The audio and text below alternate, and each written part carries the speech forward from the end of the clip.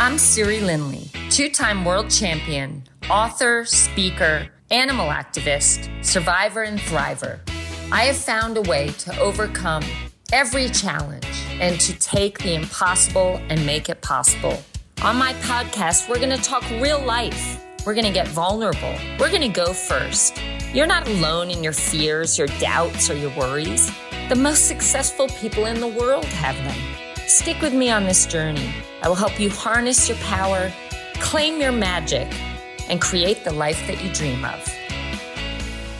Welcome, everyone, to the Bedhead Chronicles. We have one of the most extraordinary women I know, Alison Levine. Let me tell you a little bit about this amazing woman that you see on my screen.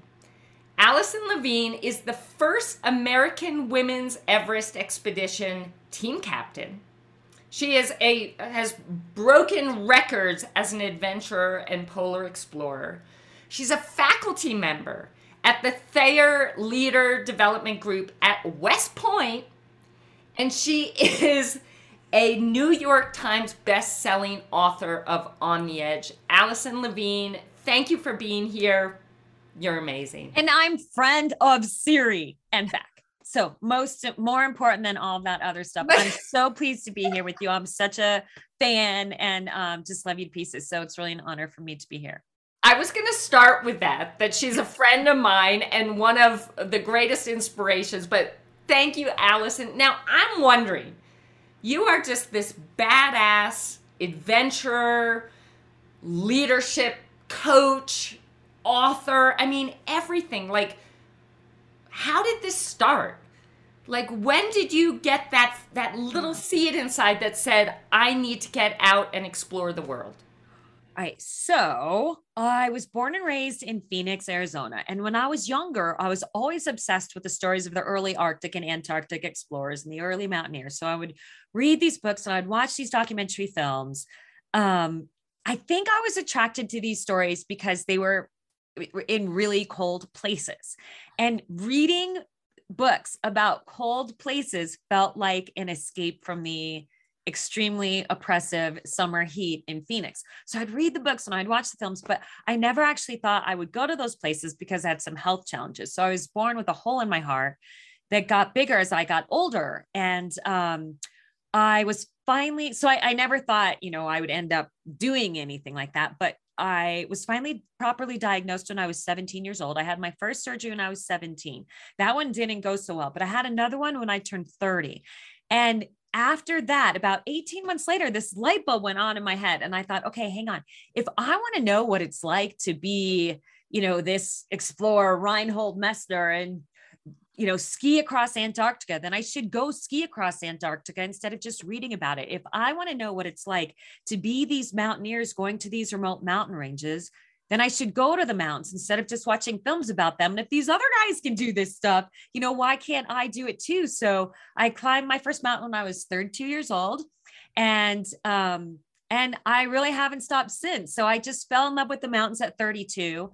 And for a number of reasons. First of all, because my heroes, that I'd been reading about since I was a kid, I felt like I was following in their footsteps a bit, but also I just felt like I was really connected with nature. I felt like I was in this challenging, sometimes scary environment, but also just had so much beauty. I felt like I was surrounded by beauty. And while it was challenging and stressful at times, it also felt very calming in many ways to be out there and just challenging myself. And I was always also very fascinated by team dynamics and how one little tweak in the team dynamics can just change everything. So I liked sort of figuring out what I was made of, how I could be a positive influence on a team, how I could help push other people to keep going when they felt like they wanted to quit. For me, I got a lot of satisfaction out of that.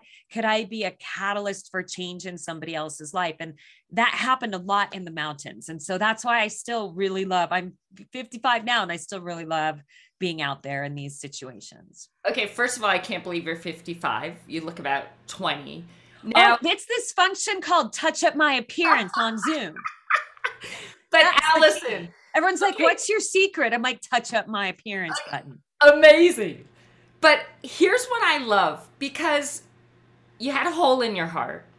Now, a lot of people would say, okay, that's fixed, but I don't want to do anything, that's going to make it worse. And this is a perfect example. I always talk about going first. And what that means is deciding what's possible for you, deciding what life you're going to live, deciding what something means to you. So in that, going first and deciding that, hey, they stitched up my hole. Now I'm going to go explore the world. Like, to me, that's the most beautiful example of what's possible. And what would you say was the biggest fear, or did you have no fear after that? What was the biggest fear, and how did you break through it? Well, part of it was, I think, being in these environments where there's a lot of danger. I kind of didn't really even process it, because I thought, oh, well, I've almost died a few times already. So, here I am. But I think part of it was also knowing that this is just a mountain. A mountain is nothing more than a pile of rock and ice, and you can always go back. So I always felt like I made conservative decisions, and you always have to keep in mind that the summit of a mountain is only the halfway point. It is never the goal. It is never the end point. It's the halfway point, because you have to get yourself back down. And that's why, on Everest and a lot of other big mountains, most of the deaths that occur after people have reached the summit, because they use everything they've got in them to get themselves to the top. They're so determined to get there, but they don't have enough energy reserves left to get themselves back down. So for me, I always had to keep that in mind. The summit on a mountain is, first of all, nothing more than a pile of rock and ice. It's a pile of rock and ice at the bottom. It's a pile of rock and ice at the top, right? It's the lessons you learn along the way that are going to be most important. And if you have to turn back from the summit, you just come back another time to get it, right? So just being conservative, and also just keeping in mind that the summit is never the goal. It is nothing more than the halfway point. Coming back alive, number one goal. Right? Coming back with all your fingers and toes, coming back as friends with the people that you're with. Like, these are really the goals of climbing Mount Everest, or any mountain for that matter. I love that so much. And that's so important in life. It's not just about that destination. It's about who you become along the way and what you make of it after. Now, I know with that first American women's team expedition, something happened. And you said something that I loved. I don't know where I read it, but you said most people aren't afraid of the risk. They're more afraid of failing. You said that somewhere, and I love that, because that's so true. But can you tell us a little bit about what happened and the lesson, the really powerful lesson that you share everywhere now, that you learned because of it? So, all right. So we were the first American women's Everest expedition. And because of that, and we were sponsored by the Ford Motor Company. So we had a ton of media coverage. This was before social media, of course. This is back in 2002. So we had media coverage all over the world. People were following the expedition, live from the mountain, all of these things going on. And then we got to within 270 feet of the summit, and storm clouds blew in. So we had really poor visibility, and we had to turn around less than 300 feet, a football field, less than a football field from the summit. And it was just heartbreaking, because we had spent 2 months on the mountain. We had all this media coverage. And before we went to the mountain, we did we did the whole morning show circuit, and the evening news anchors were interviewing us. And we're just talking about how we want to send this message about what a team of women can do when they lock arms and work together. And the theme of the trip was no boundaries. That was Ford's tagline for their vehicles at the time. No boundaries. That was their big marketing campaign. And push yourself and achieve your dreams and all of this stuff. And then we missed the top by what felt like that much, right? I mean, so then we had to come back from that trip and do the whole media tour again and talk about what happened. And it just was hard, because it was such a high profile failure, right? covered in the media. They didn't make it. And we were the butt of Jay Leno's opening monologue joke when he was still hosting his late night talk show. And so it just felt like a punch in the gut to have everybody talking about the fact that we didn't achieve this goal. And nobody seemed to focus on the fact that we were the first team of American women to even try something like this. It was an altitude record for every single member of the team, yet everybody was so focused on the fact that we didn't make it. And I think I really internalized all of that media coverage. And just, again, they didn't have social media at the time, but they had blogs. Discovery Channel was blogging about the trip. And so I could read the comments and just the unkind comments. Oh, they had all this funding, everything laid out in front of them, and they blew it. And I really internalized all of the negativity, which is why I'm really not on social media very much, because I have a hard time just shutting out the negative stuff. But it really ate at me. And I really felt like I disappointed myself, my team, Ford, our sponsor. You know, we wanted to unfurl the big Ford flag at the top.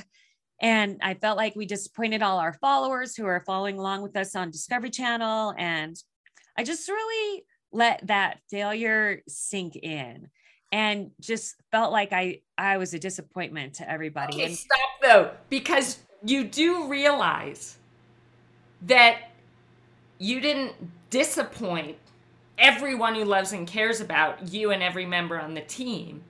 Because had you tried to break through and get there just so you can raise a flag, and that's only the halfway point, right?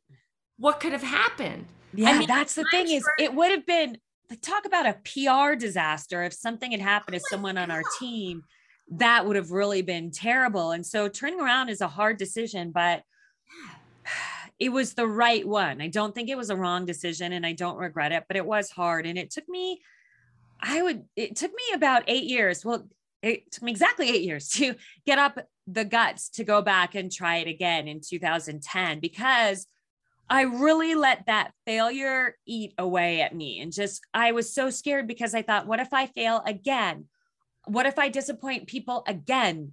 And will I ever find another sponsor? If I fail, have a high profile trip and I fail again, will I ever find another sponsor? Will I ever find people that will invite me on another climb with them? And so just all of the, what if things go wrong, just invaded my brain and took over. What if all these things go wrong? Instead of thinking about, well, what if they go right? Yes. You know, what if they go right? Yes. What could happen then? What are the possibilities then? And so long story short, but a dear friend of mine ended up passing away from lymphoma. And complications from lymphoma. She did not pass away from lymphoma, but she ended up with a lung infection because from her treatment, she had some lung damage. Yeah. From stem cell transplant, chemo, radiation, from all that treatment, she had lung damage. And then she ended up with a severe lung infection. That is actually what she passed away from. But she was this person who I felt like was so brave and so fearless. And I always said, if I ever go back to Mount Everest again, I want to go with Meg. Her name was Meg Bertay Owen. And so after she passed away, her spirit really spoke to me. And I just thought about her spirit and how her courage and her willingness to try all these crazy new things all the time. And she didn't care if she was good at them or not. She was just always trying new things. And so that spirit that she embodied really spoke to me. I don't mean like her spirit spoke to me, but I mean, thinking about her spirit, that spoke to me. And so I decided to go back to Mount Everest, kind of in her honor, because I always thought, if I ever go back, I want to go with her. So I engraved her name in my ice axe, and I went back to the mountain 8 years later, and I did summit Mount Everest on my second attempt in 2010. So absolutely amazing. Thank you. I feel like sometimes you need something bigger than yourself to push you to reach further.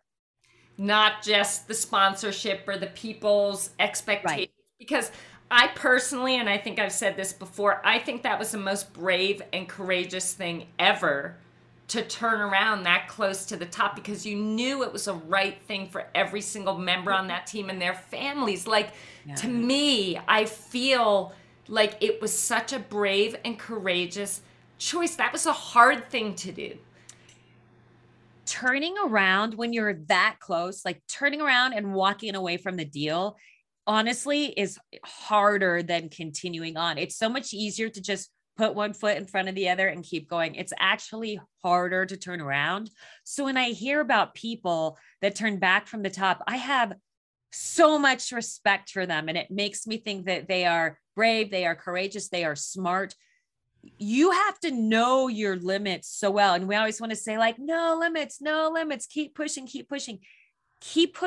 to a point, right?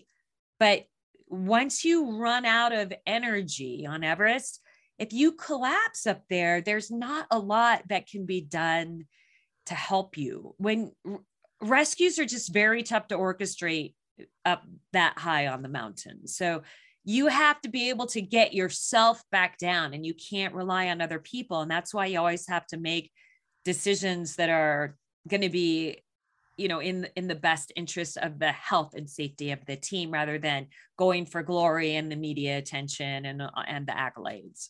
And I feel, Alison, and let me know if you agree, that everything kind of happens to set you up for what you're meant to be doing in the world. Yeah. And I feel like that lesson that you share with people all around the world, Alison is one of the most sought after keynote speakers.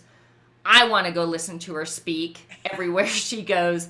But these lessons are so incredibly powerful.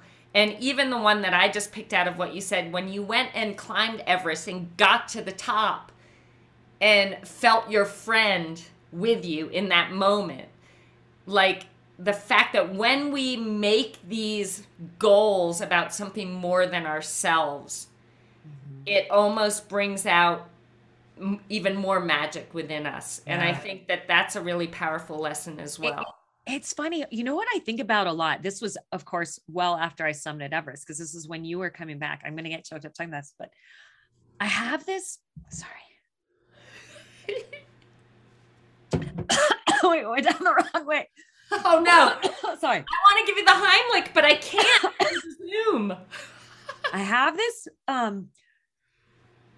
picture in my head. It was a video that, sorry. Wait, let me try this again. Don't go anywhere. We're staying right here. We just want you to survive this. So take your time. I know she climbed Mount Everest and choked on some water. I have this picture in my head. It was a video you posted when you were coming back after your cancer and you were running. And it was like the gait, the posture, like everything was off. Like looked like you were like not on balance almost. And you were struggling with every step. And I could see how hard that was for you. I have that video, that image in my head still. I remember when you posted it, and you it was, the gate was off, everything was off, but you were running, and it was such a powerful video. Like I said, I will never forget it. It's still in my head about, it doesn't have to look perfect, and it doesn't have to feel easy, and it can be awkward, and it can be awkward and off, but if you just get out there and move, if you just get out there and try, like, that is progress. And I know, of course, you're so different today than you were when you were first coming back from your treatments, but I have that video, that footage in my head. It just stayed with me because I was like, you know what, when I do things, like, it doesn't have to be pretty, it doesn't have to be perfect, and it doesn't have to be flawless. Yes. It's accepting where you are. Yes. In each moment and everything. I mean, think about a baby that's learning how to walk. They don't just get up and, walking around like, right, no worries. Like, they get up, they fall down. They take two steps, they fall down.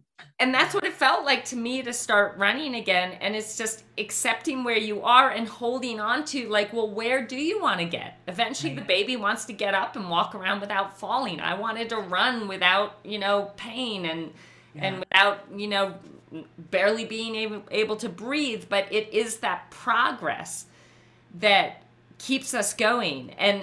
But if we're always focusing, and this is something, when I retired from being a professional triathlete, now I run and I'm like so slow. If I was comparing myself to how I ran when I was 30 years old, running 33-minute 10K to my hour-long 10K, like I'd be miserable and I probably wouldn't do it. So talk a little bit about, now you've gone on, so we've talked about Everest, but you also did the Grand Slam. Is it called the Adventure Called Grand the Adventure Grand Slam. Yeah. Can you tell everyone about this? Because I just think this blows me away. Oh, thanks. Blows me away. The Adventure Grand Slam is climbing the 7 summits, which is the highest peak on each continent, and then skiing to both the North and the South Pole. So that's what's called the Adventure Grand Slam. And it was interesting because I thought, oh, well, I've climbed Everest, like the other stuff will probably be easier. It's so hard. The skiing part is so hard. So for a couple of reasons. First of all, the North Pole, unlike the South Pole. So the South Pole is in Antarctica. Antarctica, as you know, is a landmass. It's a continent. The North Pole is up in the Arctic Circle and it's just on floating ice. So there's no landmass between it. So you ski, you could put in a really hard day skiing, 12 to 15 hours, this super cold environment. You're exhausted. You pitch your tent, you go to sleep. The next day you wake up and you've drifted backwards. And now you are further away than you were the day before when you started. So you've erased all of your progress and you're even further out than you were the previous day. So that's what's so challenging about the North Pole is like, oh my God, it's not like every day we're going to get a little closer and a little closer and a little closer. And you feel like I'm making progress. I'm making progress. You have those days where you just go completely backwards. So you have to accept that you're not always going to make progress in a straightforward direction. And then for the South Pole, that was my hardest expedition. I mean, I would say Everest is for sure the hardest, but this was hard for different reasons because I trained as hard as I possibly could because that's just who I am. I'm going to train hard because I want to show up. I want to be the MVP on my team. I want to be a strong contributor. I want to be, helpful to my teammates. So I'm going to show up. I'm going to be prepared. I'm going to be ready. I'm trained. I'm good. I'm strong. I did everything I was supposed to do, but we start skiing. So the goal was to ski. We were skiing from the edge of the ice shelf in West Antarctica called the Ronnie Ice Shelf all the way to the South Pole, 600 miles on skis. And even though I trained really hard, because I was the smallest person on the team, I could not keep up with my larger, taller, stronger teammates because we were each dragging a 150-pound sled that was harnessed to our waist. That's how you drag all your food, your gear, supplies. And so these taller people, like my Canadian teammate, George, he was 6'4", 230 pounds. So a foot taller than me, more than twice my weight. And the law of physics dictates that he's going to be able to drag that sled a lot more quickly and more efficiently than I could. So I ended up being the slowest, weakest person on my team. And it really felt terrible. And I was convinced, no one wants me on this team. I'm terrible. And I bet they really regret allowing me to be part of this and inviting me on the expedition. But really, this expedition was a life-changing expedition for me because of the way that my teammates handled my weakness. So it's such a long story, but in a very sneaky fashion, they took weight out of my sled, making my sled lighter so that I could move, I could ski faster and I could keep up with everybody. And just the way they handled it, it's chapter 6 of my book and it's everyone's favorite chapter. And the way they handled it really sent me this strong message that they wanted me to succeed. They wanted me as part of the team because I overheard them talking. So I knew what they were doing when they were sneaking the weight out of my sled. But it was this light bulb moment for me because it changed the way that I deal with weak people on my teams, whether they're on my teams in the mountains or in a work situation. Now, when I see someone who's struggling, instead of thinking, oh God, why am I stuck with this person on my team? Oh, why can't they be better or work harder or apply themselves more? Now I know that there are some weaknesses that people will never overcome. Like I can never overcome my size, but you can always compensate for this weakness, not overcome it, but compensate for it. And so now when I see people who are struggling, instead of trying to help them overcome that weakness and get better in that area, now what I do is I focus on trying to help them find another area where they can really shine, where they can really add value and they can feel appreciated. So it's completely changed the way I deal with weak team members now. So I feel like even though the entire 2 months was a huge struggle for me, at least until they took the weight out of my sled, it was the most incredible learning experience. So one of my favorite expeditions ever, for sure. Absolutely amazing. I'm in awe of you. But also, everyone listening, this is gold in leadership lessons. I mean, truly, this is just gold. So thank you, Alison, for this. Now, in those moments where you are going backwards, like in the North Pole, or you are battling, your inner voice. It's like, oh my God, they're not going to want to be with me. They're not going to want to have me on the team. Like, how did you maintain your enthusiasm, your focus, your determination amidst things like that? Oh, I'm glad you asked about that. The funny thing is, do I have this letter? I used to keep this on I have it right here. I always keep a copy of, there's this one email that I had that I always think about when I'm starting to feel like I'm struggling and I'm worthless and I'm not contributing. And it just gets to me. So one thing I know I can always do, regardless of how much I'm struggling, when I'm in pain, when I'm exhausted, when I'm running on empty, when I have an altitude headache, when I'm puking, it doesn't matter. One thing I know I can always do is keep a positive mindset and keep a sense of humor. So no matter what, I try to do that. So it's really interesting because after the expedition, years later, when I wrote my book, I wrote a whole chapter about my expedition team leader, Eric Phillips, from that South Pole expedition, because of the way he handled my weakness. And so I wrote him this letter, and I keep a copy of his response, but I wrote him this letter and I just wrote, Eric, I need your mailing address. I need to send you a copy of my book, as the chapter about you is the hands down favorite. People read the chapter, they tell me that your actions of helping me with the weight in my sled, instead of making me feel like shit about the fact that I was the weakest link on the team, is a story that really moves these readers. They think you're amazing. So do I. Here's his response. Alison, always great to hear from you. Just returned from attempting to ski from the North Pole to Canada, but our combined strength as a team was not enough to combat the extremely difficult conditions. We fell short by 170 kilometers. Here's what's key. I already bought a copy of your book. No, that's not key, but this is what's key.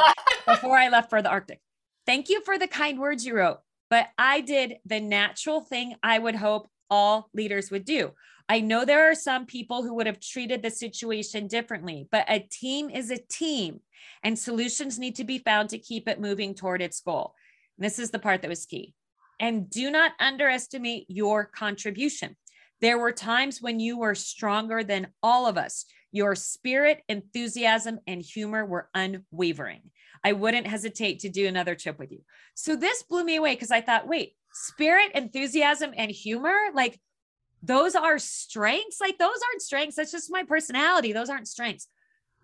Those are strengths is what I learned, because our brains contain these specialized cells called mirror neurons.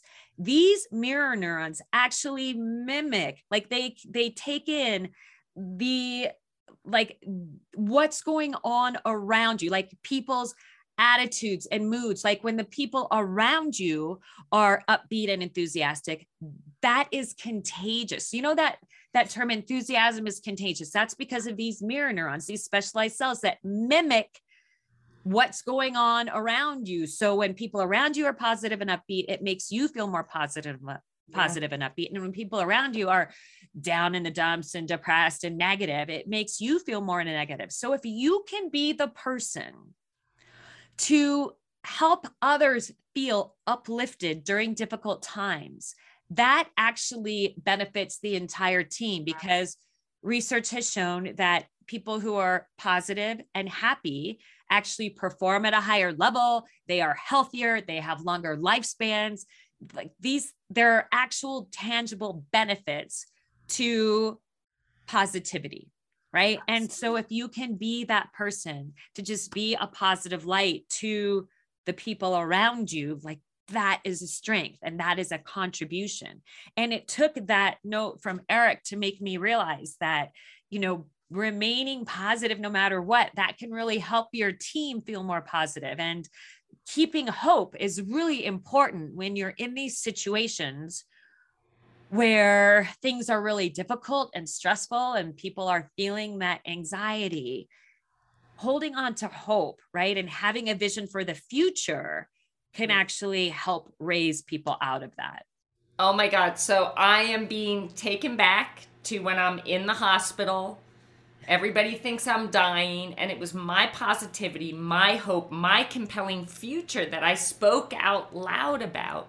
Yeah. That got my entire team, doctors, nurses, yes, my mom, my wife, my dad, everybody believing in what I had decided, that I'm not only going to survive, but I'm going to thrive on the other side. So, and you have to say it out loud. You have like to. You said, That's going you can't first. be thinking it. You can't be thinking it. I mean, you have to be thinking it, but you have to say it. You have to express it. You have to share it.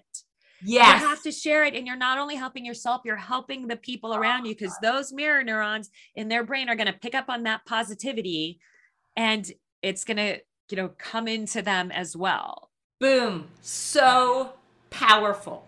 So, Alison, thank you. So powerful. If you haven't read On the Edge, listeners, please, you've got to go get it. It is just an extraordinary book.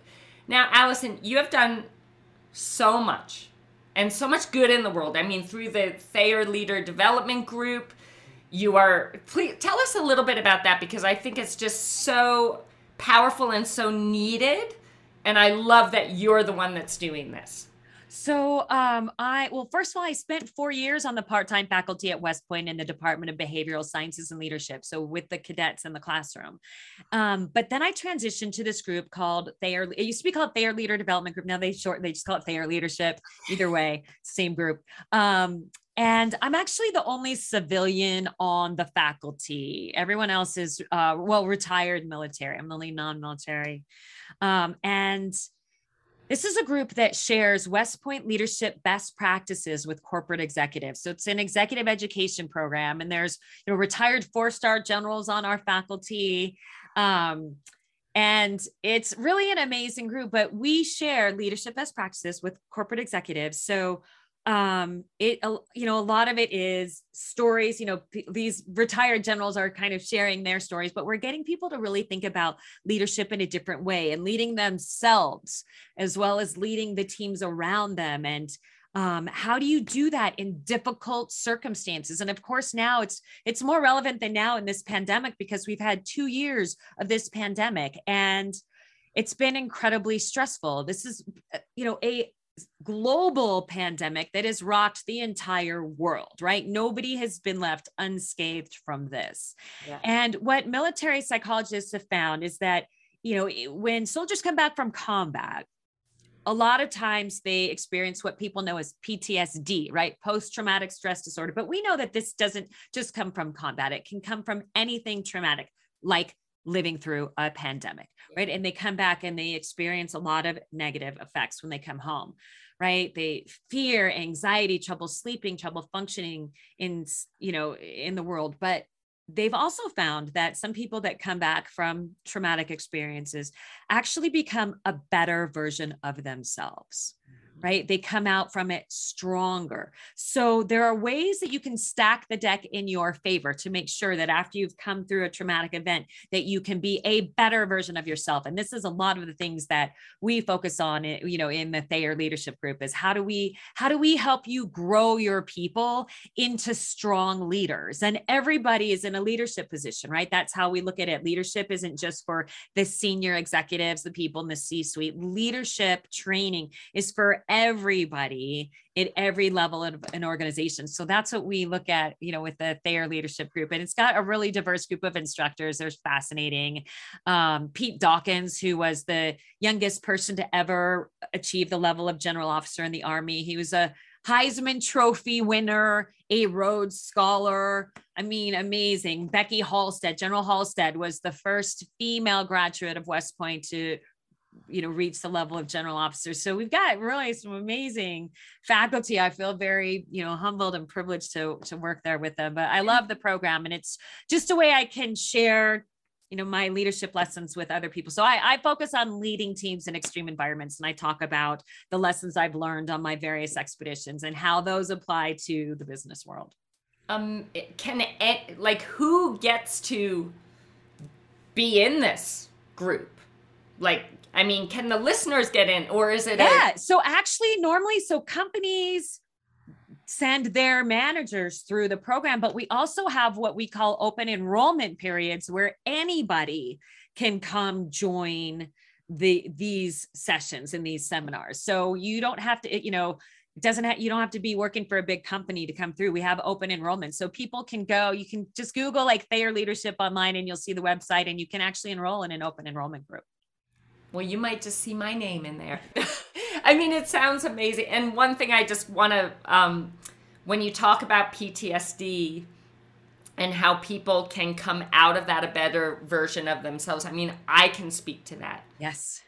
Yes. Almost dying, I don't look back and think, oh my God, why did that happen? This is going to sound crazy, but I wouldn't change it because of who I am today, because of that experience. And you can live in fear, and you can let that fear be the central theme of your life. Yes. Or you can look at the positivity and the strength and the fact that you've overcome this, and you can let that be the central theme of your life. So it's no surprise. I know you're one of Tony Robbins' favorite speakers, and it doesn't surprise me at all. Every time I talk to you, I'm like, this is why Tony Robbins loves Siri. You're so sweet. I get it. Thank you, Alison. Now I have probably one of the most important questions. Yes. Because you later on in life got your first dog. Yes. Right? Now, when we talk about, so when I look back at my childhood, my animals were my most powerful source of love. Yes. And I found them pretty much my most powerful teachers as well. You being a teacher to so many and such a beautiful and powerful example to the world, can you share, first of all, what were you waiting for? And secondly, how your experience has been finally having dogs in your life and what you've learned from them? Yeah. So it's funny. I never liked dogs. I didn't dislike them. I just didn't like them. I would never pet one or go near one. Really. I just was like, whatever. I don't dislike them. I just had I don't know. So anyway, my first dog was Trooper. That's him back there. And Troop was actually Pat's dog, my husband's dog, when we met. So I met Pat in 2009, and he had Troop. He's this at the time he was 112 pounds.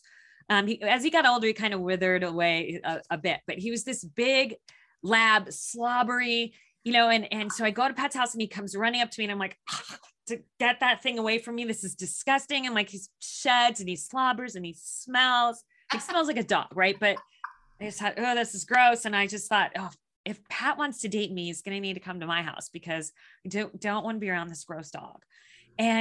But then he grew on me. He grew on me so much.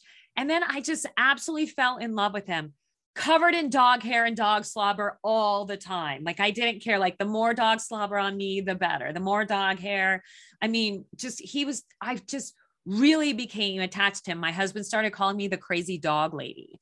And it was funny when Pat and I got married, we got married in 2019. We dated for a long time. And, my friend said, oh, now that you guys are married, is Pat going to officially adopt Trooper? And I said, no, Trooper is Pat's dog. They're like, what? No one knew that. Everyone thinks he's my dog because I would always post about him, and I would always just go on and on about him. And I truly loved him with he was my soulmate dog. He really was. We lost him in December. But oh God. Oh my God, it was brutal. Just the first time you lose a dog, especially when it's your soulmate dog, is so hard. It's the hardest thing I've been through. But I just focus on gratitude, right? I focus on the fact that I had this dog in my life for I had him in my life for 12 years because he was 1 year old when I met him. But now I'm obsessed with dogs. All I want to do, like when I retire, I want to have a dog rescue for older labs and golden retrievers that are 10 years old and older. All I want to do is be around dogs all the time. I mean, if no one remembers anything about me after I'm gone from this earth, I just want them to remember that I loved dogs. When people call me the crazy dog lady, I think it's the biggest compliment. And when people tell me like, it was so obvious how much you loved Trooper, that just warms my heart because I did. Like I loved him so much. I'll show you guys. Did he actually? This is Trooper. You see him. That's him too back there, but just the best boy. I mean, really, I learned so much from him about unconditional love, right? Dogs teach you about unconditional love. And I also think about how, like, every time you come to the door and the dog's like right there, oh, I'm so excited. Like, I should be doing that for other people too, right? Every time I see a friend, I should be like that dog. Like, I'm so excited, just making people feel like you're excited to be around them and that you're excited to see them and be with them. And dogs are so forgiving, right? They're so forgiving about anything that goes wrong. And so, I just feel like I learned so much from him and he just remains in my heart forever. I talk to him every night before I go to bed. I talk to him and tell him how much I miss him. I do that with my boy Calvin. I think we've had this discussion, but that soulmate doggy, and I'm sure you're still hurting over it. Yeah, it's hard. I was looking through videos of him last night, crying. Yeah, but they are with you, and I want to tell you, Alison, like with my boy Calvin, I always would say if I am walking and there's a feather right in my path, that is you visiting me. He would also turn on music. This sounds so weird, but like suddenly my phone would start playing some song and I would feel him. So look out because he is your angel. I know you already know that, but I mean, I never thought I could be so attached to a dog. Like dog love is real and it's so deep and it's so special. And I really, if there's anyone listening to this or watching it that feels lonely or sad or down, get a dog. I'm telling you, it is life-changing. It is life-changing. I would just lay on the floor with him all the time. I would lay down on the floor with him and look into his eyes and just tell him how much I loved him. I did this like multiple times a day. And I feel so fortunate during COVID that I got to be home with him. So I'm normally on the road quite a bit for speeches, but I got to be home with him, you know, for the last 2 years of his life. And it was really a gift to be able to spend that time with him. Amazing. Thank you for sharing that. Now, Alison, I could talk to you for like 10 hours, and I'm sure everyone listening to the Bedhead Chronicles could listen to you for hours. How can they find out more about you, connect with you, come see you talk? And also about your book? Please just let them know how they can get more of Alison Levine. Like, I don't know if they want more of Alison Levine. This is probably enough for them. No, we want more. I have a website, just AlisonLevine.com. I'm on social a little bit, not too much. I don't know. My mental health is better when I'm not on it all the time, but I'm on social a little bit at Levine_Alison, but feel free. You can also, if anyone has any questions, you can reach out to me on my website. There's a contact button there. If you send an email into me with a question, I'll get back to you right away. That your email will come right to me, not to my assistant, because I don't have one, but I promise you that I will respond to anybody's inquiries. So feel free to get in touch. And the book's available on Amazon, of course, or anywhere else, you know. On the edge. Does anyone go on that website? It's an amazing book, Alice. So, and I dedicated it to Trooper. The dedication's like to the most amazing, handsome, gorgeous, intelligent, talented, like on and on and on, Trooper. Amazing. Alison, I feel so blessed. I feel so grateful for you.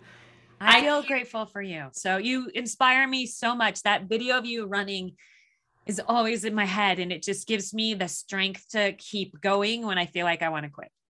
Well, I know that regardless of all that you've achieved to this point, I have a feeling it's still only the beginning because I know you And I can't wait to just continue to follow your light in this world. Thank you, Alison. I adore you. And thank you for being on the Bedhead Chronicles. We are all so grateful. I'm grateful to be part of it. So thank you for having me. And hopefully I'll be out to the ranch before too long. I can't wait. Thank you, Alison. We love you. Thank you for listening and sharing this precious time with me. Please remember to subscribe and to leave me a review. You can find me on Instagram at Siri Lindley, Facebook Siri Lindley, and Twitter at Selts, SELTS. You can also reach me via email at info@sirilindley.com. Have an amazing day and shine on.